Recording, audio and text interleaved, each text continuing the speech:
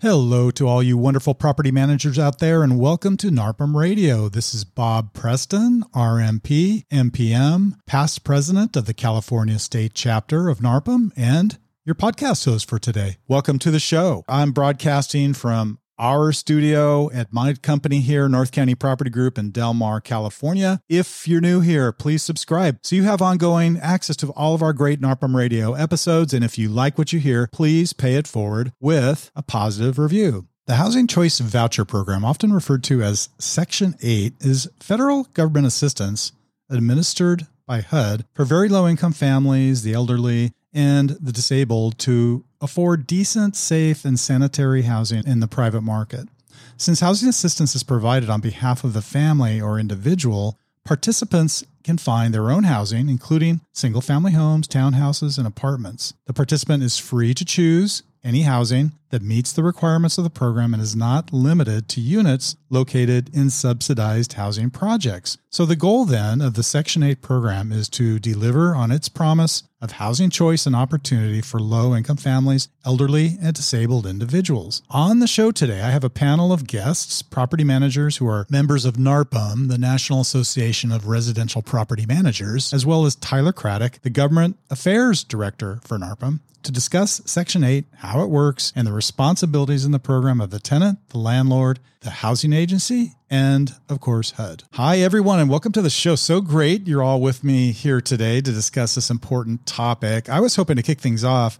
Each of you could just introduce yourself, the name of your company, and where you're located. So, Tyler, let's start with you. Hi, Bob. It's great to be joining you today. My name is Tyler Craddock. I'm the Government Affairs Director for the National Association of Residential Property Managers. My office is located in Washington, D.C. I also have an office in Richmond, Virginia. Terrific. Hey, Patty, how about you? Hi, Bob. Thanks for having me. I'm Patty Robertson. I own a property management brokerage in Hampton Roads, Virginia called PMI Virginia. And I also serve on one of our local city rental advisory boards called Norfolk Rent Ready in Norfolk. So do a lot of Section 8, and I can't wait to talk about this topic. Wonderful. Amanda, how about you? Hi, Bob. Yes, my name is Amanda Hahn, and I'm with Cornerstone Properties, and we're located on the island of Oahu here in Hawaii. And I'm the previous Government Affairs Committee chair for the National Committee for NARPM. All right. Tyler, Patty, Amanda, you've all got great qualifications. This is going to be a great conversation to start talking about Section 8 and this topic. Let's go ahead and kick things off. Tyler, in your capacity with NARPM, you might be best prepared to explain the overall housing voucher program policies and maybe if there are some changes that might be coming into the fold in 2021 and beyond. We're happy to do it. In a nutshell, housing choice vouchers, for those who've not worked with them, in essence, a replacement for public housing. We built buildings, we built large towers in different parts of cities, and that's how we house people. The way the housing choice voucher program developed was as a way that same consumer, right, can take that voucher to a participating landlord and live in a community of their choice. Mm-hmm. There are a couple of developments of ideas, of things that are being kicked around, if you will, that I think bear some discussion. The first is the idea of reforming the program. Let's make the program so nice that people want to participate in it. And so that was the genesis for a piece of legislation that's working its way through the Senate now, and it's called the Choice and Affordable Housing Act. It's a bipartisan bill, but here are a few of the things that it's meant to do. First of all, they want to provide funds to PHAs, that's public housing authorities, to be able to offer signing bonuses to landlords who rent a unit to a housing choice voucher holder in a low poverty area. So this is some extra incentive for those things to do that. In addition, it provides funding for security deposit assistance. There are funds there to help incentivize PHAs to maintain a dedicated landlord liaison on staff. This bill would also make more use of small area fair market rents. And that's very important because what this would do is say that, okay, if you're in those higher opportunity areas where housing costs are usually more, that housing choice voucher would be worth a little more. It would also try to get at some of the inspection delays and pain points that housing providers have experienced. For properties coming into the program, it would allow the housing provider to request a pre-inspection of their unit. Mm-hmm. In other words, as it stands now, you have to have that applicant and have him or her qualified. Then you say, housing authority, I need you to inspect this unit. Sure. And that starts a timeline that can sometimes strain. This lets you preemptively do that. Now, a second bill that goes in a different direction with Section 8 called H.R. 4496, the Ending Homelessness Act of 2021. This bill, just by its very nature, has legs because it's been introduced by Maxine Waters, who she's the chair of the House Financial Services Committee. If Chair Waters puts her name on something, it automatically has weight and needs to be dealt with. Basically, what that would do is make Section 8 an entitlement. What's also in that bill that's of particular interest or would be of particular interest to property managers and housing providers is that it also provides national source of income protection. In other words, a housing provider can't say, oh, I don't participate in the Housing Choice Voucher Program. You have to treat that and qualify that person just the same as if it was good old-fashioned W-2 income. And now the third thing, and I'll cover it very quickly, that we see happening on the state level with regard to Section 8 is this continuing discussion of source of income protection. In states that do not have it, and in a number of those places, that's a legislative issue that's fought out every year. Okay. So those are the three big sort of directions and areas and policy things that are being talked about. Happy to, as we go on, to discuss those or answer any questions about those. Super helpful, Tyler. Thanks for the summary. So these are, I take it, some improvements that are being proposed into the program. And some observers who track these programs and advocate groups feel that the overall goals of the housing voucher program, or the Section 8, as we commonly call it, has just really kind of proved elusive, right? It really hasn't fulfilled the true promise of housing security and perhaps geographic choice. Patty and Amanda, any comments on that? I mean, what are your thoughts about that? Obviously, there's some reform being introduced, which Tyler's reviewed. What are your thoughts on that? I think you're exactly right. The whole premise of the program is housing choice voucher, with choice being the operative word. That means tenants should be able to take that voucher and get into a better neighborhood, a better school system where they have more resources. But the reality is these are always low income households. And low income households, they do have to have some kind of income to be in the program. So if they don't have disability and Social Security, that means they have to work. And most of them have children. And if you work and have children, that means you have to have childcare. And childcare is very, very expensive. There's very few resources available for childcare, even though they do have resources available for rent and, food stamps and some other things. So while they can take their voucher and live any place they want, transportation is oftentimes an issue. Either they don't have a car, so they're using public transportation, or they have undependable transportation, or just the budget of gas every week is a significant budget item in a low income household. So while they can take their voucher any place they want, the reality is they end up wanting to stay near family members so that they have some help with childcare. So those pockets of poverty where they came from, they end up, in my vantage point, in my world, going back and choosing to live in those neighborhoods because they need to live near their aunt, near their grandma, near their mother, their sister, so that they can have some help with childcare. Yeah, no, those are really, really good points. Amanda, how about you and your experience in Hawaii? What are you seeing? Sure. So in Hawaii, we have, different people helping us, whether they're Section 8 through the state or whether they're through the county. It's like everything works a little bit differently depending on who we're working with. So there's not much consistency there. Every time we're helping a Section 8 tenant, we're not exactly sure how it's going to go. And that's always makes it really difficult. And we're professional property managers, right? So our biggest competition here in Hawaii, for clients is actually the mom and pop owners who are managing it themselves. And it's like, if we can't figure out how to work with Section 8 program, how are they going to figure it out, right? So it's very daunting for most people.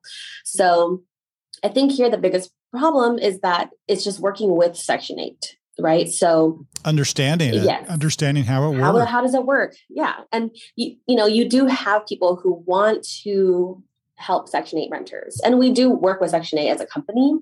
And we have no issues usually with our tenants at all. It's really that arduous process of just getting that tenant into the property. Sure. Right. So even if we have an owner who's willing to accept Section 8, let's say, or any other housing voucher, and if we have several applications that come in and if they're all equally good, we're probably going to go with a tenant who can like move in right away, versus having to do like what Tyler was describing. After we accept them, now we have to schedule a inspection that might take a few weeks, and then so by the time the tenant finally moves in, it might be a month from now, right? And the owner can't afford a month vacancy. Well, if we have an application for someone who can move in next week, we're going to go with them. Sure. So that's the big pain point. Yeah, that was one of my questions I had for the group. I know in California for sure, and I'm assuming this is true pretty much all over the country, the rental rates are all going up, right? So the cost or the price of rent is up. The demand is also sky high. We put a property on the market and when within an hour, we already have 20 inquiries and sometimes people are just applying. I mean, it's crazy here in California. So I guess the question to the group, are you seeing issues with Section 8 and this program keeping up with the market? To your point, Amanda, like, hey, we want to get someone in right away because we've got all these applicants, right? We can't wait around. And maybe that area needs to be reformed a little bit, or what your experience is. Yeah, definitely. When you talk about prices going up, that's one of the things that we run into. One of the problems that we run into with Section 8 is, we have a price listed for the rental, and, the applicant might come in thinking my voucher might cover around this much, and we might actually go through the whole process of accepting this application and get to the very end. And Section 8 says, oh, we're not going to pay that much. We're only going to pay this much. Sure. So they're not keeping up necessarily with the rental markets or understanding that there's a huge demand for rentals, so let's be flexible in terms of what we can cover for rental prices. Puts a big burden on you guys to make those decisions and challenging to then keep up with, hey, how should we handle this? Yes. Patty, how about you? Are you seeing the same things? Yeah, if I could piggyback on what Amanda said, I agree with everything she said. And one of the trends we're seeing in our market as well is that, prices are significantly going up on the regular rental market. So if a tenant right now is paying $1,400 a month and they have to move, that same $1,400 is not going to buy them the same type of property that they're in right now, because that property is going to be renting for probably $1,650 or $1,700 a month. So it's a real shocker. The other trend we're seeing is that the housing authorities in our area, at least, are experiencing the same kind of staffing shortages that all businesses are.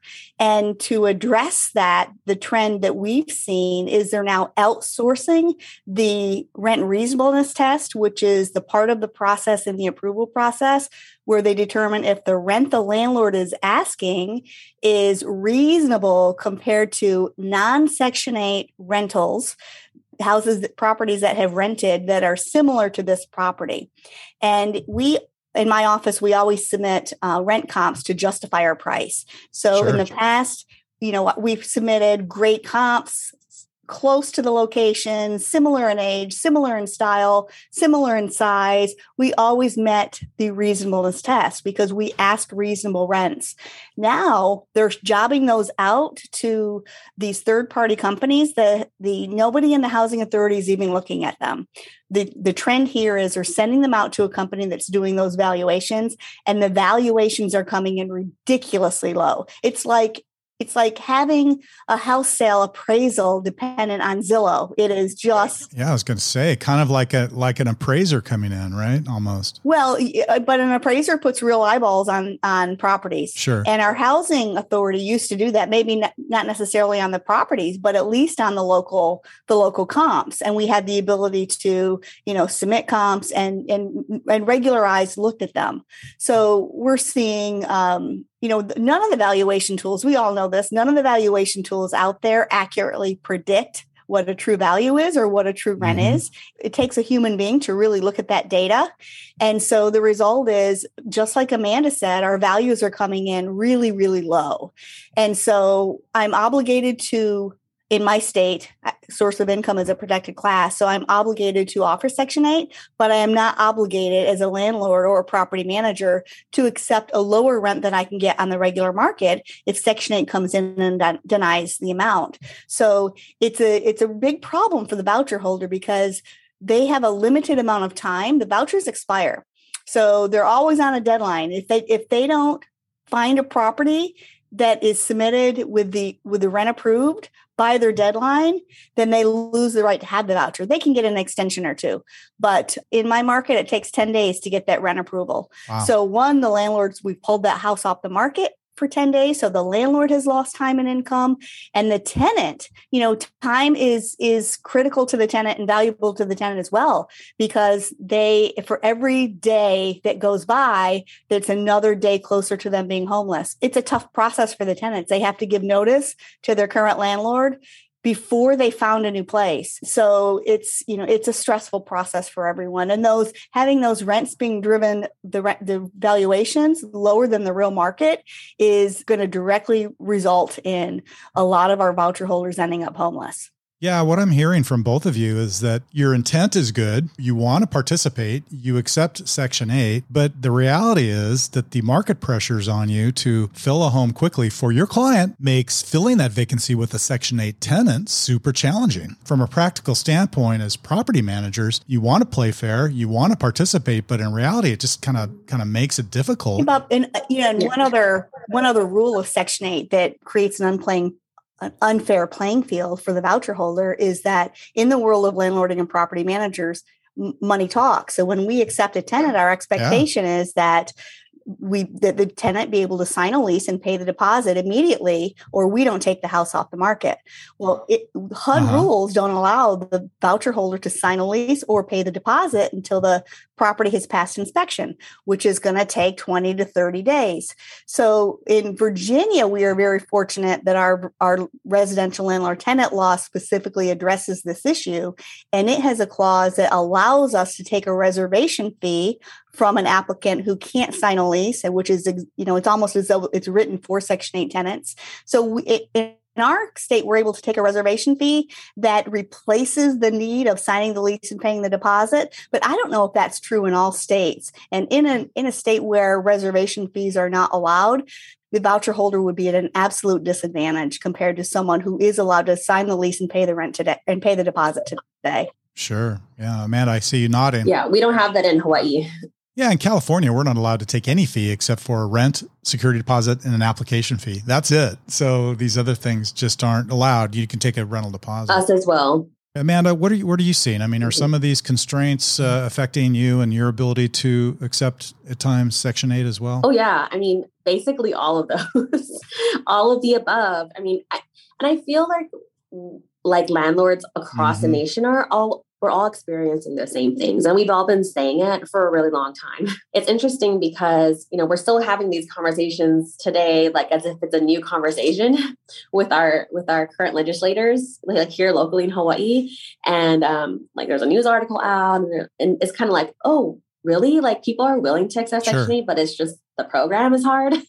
I was like, yeah, it's like we're trying to say that for a long time now. It's just interesting. I think we all are going through the same pain points. So it's just a matter of, are they going to reform Section 8? Are they going to make it easier? I mean, for us too, there's so much paperwork, actual paperwork where the tenant has to come in and we have to fill out all these forms and they need a wet signature and then they have to go back to the office and make copies and all these things. Can't they make it electronic? Can't I go and log in and verify who I am, and just fill everything out online, so it takes seconds to process versus days, just for paperwork. I mean, I feel like there's simple things that we can just get everything up to this day and age to assist, right? Like Patty said with the comps, and we can upload our comps, and someone can just look at it really quickly and say, yep, that makes sense. So it seems like there are some really common sense type of things that they could do nationwide to make this easier for landlords and, just incentivize landlords, so that it's just as easy. If it's just as easy to rent to a Section 8 person as someone not on Section 8, sure, that would do it for us. And no lost income, that waiting period. Or in Virginia, our law says that we have to, if we get a Section 8 applicant that meets all requirements, because we can't make a decision solely on voucher status, we have to wait 15 days. So if HUD the landlord is obligated by our law to hold that property for 15 days. Well, right now we just had a Navy ship come into port. So we are flooding our rentals with military right now, and they want to move yesterday. You know, when they come and look, they want to see it. They want to move in right away. So that is half a month's rent that the landlord has lost because we're obligated to wait on a decision from the housing authority. Right. And that doesn't make any sense whatsoever. Right. So, now if we got that sign-on bonus, as you know, is suggested in the law, then the landlord would be compensated for that waiting period. And then that would make sense. Yes, that's what I was going to say too. Yeah, exactly. Yeah, I would like to add too that we're required to screen applicants the same way every single time, right? And so that, of course, includes their income, including Section 8 income, but also their credit score, other aspects, right, pertaining to their ability to rent the property. And what I found challenging is that oftentimes it's just hard to qualify people through our normal screening process. You know, we want to participate. We are totally open to accepting Section 8, but sometimes the screening process gets in our way as well. Have you two experienced that? I would say no, not really. In my company, we don't use credit score per se as a criteria. We do look at credit, and we are looking at threats to income. But I don't really have an issue using the same criteria. Section 8 has more stringent criminal requirements for compliance in their program than we as landlords are even allowed to use. That's a good point. Which is a little mind-boggling that HUD violates their own fair housing laws in terms of felony status. You know, it's bizarre because you can't have a felony and have a Section 8 voucher, but yet we can't use felony status in making onboarding decisions with an application, but I'm still looking at threats to income. It's if they have a delinquent account or a judgment with a furniture company, a car company, a credit card company, any of those companies that I know are going to garnish wages or garnish income, and they have earned income. And this wouldn't apply if all of their income is disability or Social Security because they're not garnishable. But yeah, I look at that and I apply the same criteria to whether it's Section 8 or non-Section 8. Amanda, how about you? Yeah, it's kind of similar for us. We let everyone know whether they're applicants for Section 8 or not, and even our clients let them know as well as kind of something to ease their mind that, whether they're Section 8 or whether they're not Section 8, we are going to run their application and screen them exactly the same as everybody else. They will still have to pass the same criteria for us as a renter. Yep. Regardless of source of income. Okay. So Tyler, coming back to you, is HUD aware of this? Are some of these reforms and proposals that are being put forth in response to people like us who want to participate but are finding it challenging? Yes. So 1820, which is the reform bill I was talking about, there was a lot of industry input on that, and it comes directly out of the pain points, whether it's managers of single-family properties like us in the NARPM world, our friends over at the National Apartment Association, right, folks managing a large multifam. Of course, now when you have the change in administration, that means all of the policy people are all changing. They want housing in some form of housing support to be an entitlement. And in this case, they're banking on the Section 8 program to do that. Even folks at HUD will say, yeah, we know it's not working right, and so we're going to try and fix these things. And then there's a good bipartisan understanding there. It's now just moving it, and may have been further down the road, but for that little thing called the pandemic, right? There's so many things that a number of us were working on. And then, of course, March of 2020 happens and the world, turns upside down. Patty and Amanda, I know that when I've talked to our clients, at my company, North County Property Group, and I've talked to owners about Section 8 and about the, housing voucher program, there are often some misconceptions about the program. And so I don't know if you hear this when you talk to your property owners or even maybe among your staff, things that I've heard are, we might have trouble collecting rent from the HCV tenant participants, or maybe is it going to be more challenging to increase the rent from these types of tenants, or perhaps is it more difficult to evict those tenants? I mean, those are pretty much misconceptions, but do you think that exists in the market? And as property managers, does that put you in a difficult position? There's a lot of misconceptions. I actually teach a class locally about your perception versus my reality of Section 8, and I have a blog on my website about that. But I think the biggest misconception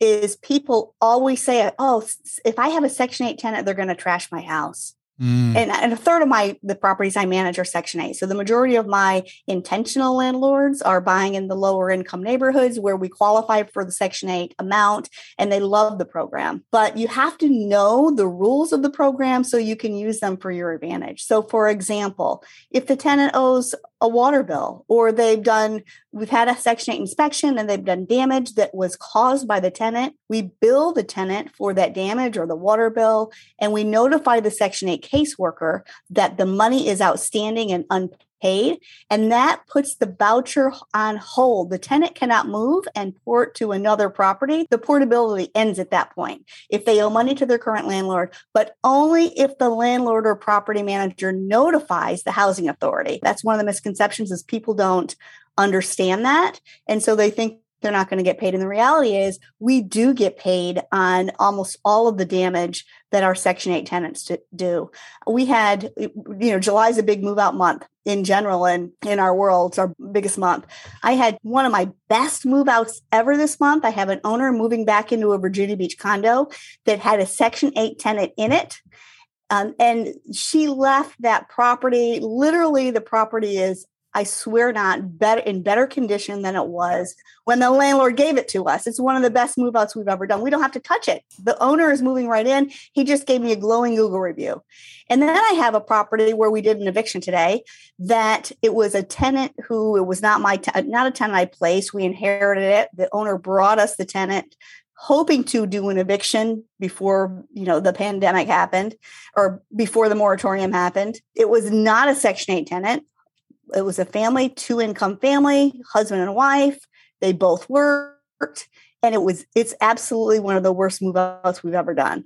The house is atrocious, and it's a non-Section 8 tenant. My number one worst damaged tenant ever I'm in a military town, was among my favorite tenants as people. They were 3 young military officers. They did more damage, and not on purpose, but because they don't pay a lot of attention. And so we ended up with a mold issue, a big expensive thing to fix. Mm-hmm. But with the Section 8 tenants, an issue like that almost never happens because they're sort of semi-trained in the home inspection process.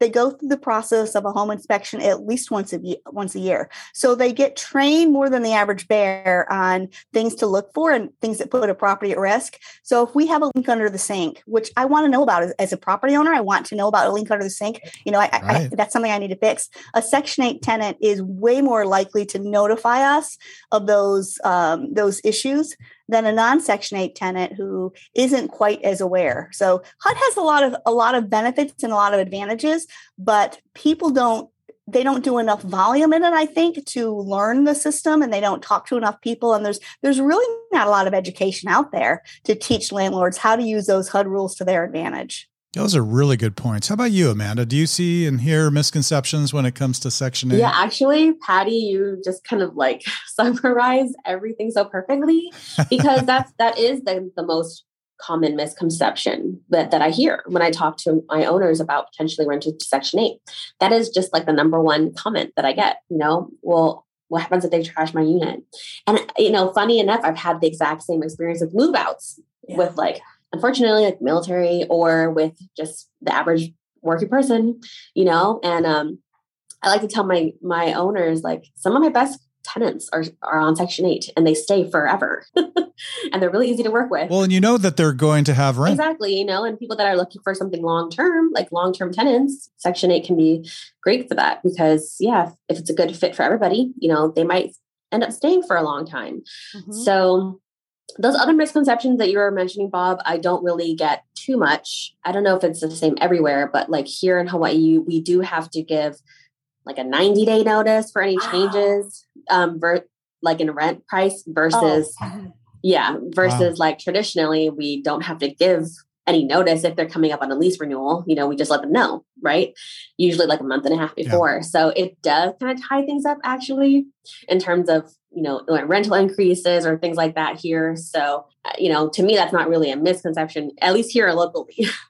But definitely the idea that tenants are going to be worse tenants or destroy property, just because they're on Section 8 is, definitely a big misconception. Well, wow. This has been a great episode. We could go on talking about this probably the rest of the day, right, guys? But in the interest of time, we need to wrap up. And I appreciate the comments so much. I think in summary, we can unanimously say as a group of property managers that, and also as members of NARPM, that we embrace and fully support the goals and purpose of the Housing Choice Voucher Program. We've been calling it Section 8 synonymously. And I think we also recognize our responsibilities as property managers and landlords under the program. And to Tyler and the panel, any last words or thoughts for the audience on it? And we know that there are a lot of proposals out there, hopefully to improve it. Let's start with you, Amanda. Any last thoughts as we kind of wrap up today? Just keep the conversation going, reach out to your legislators and your local HUD officials. And, hopefully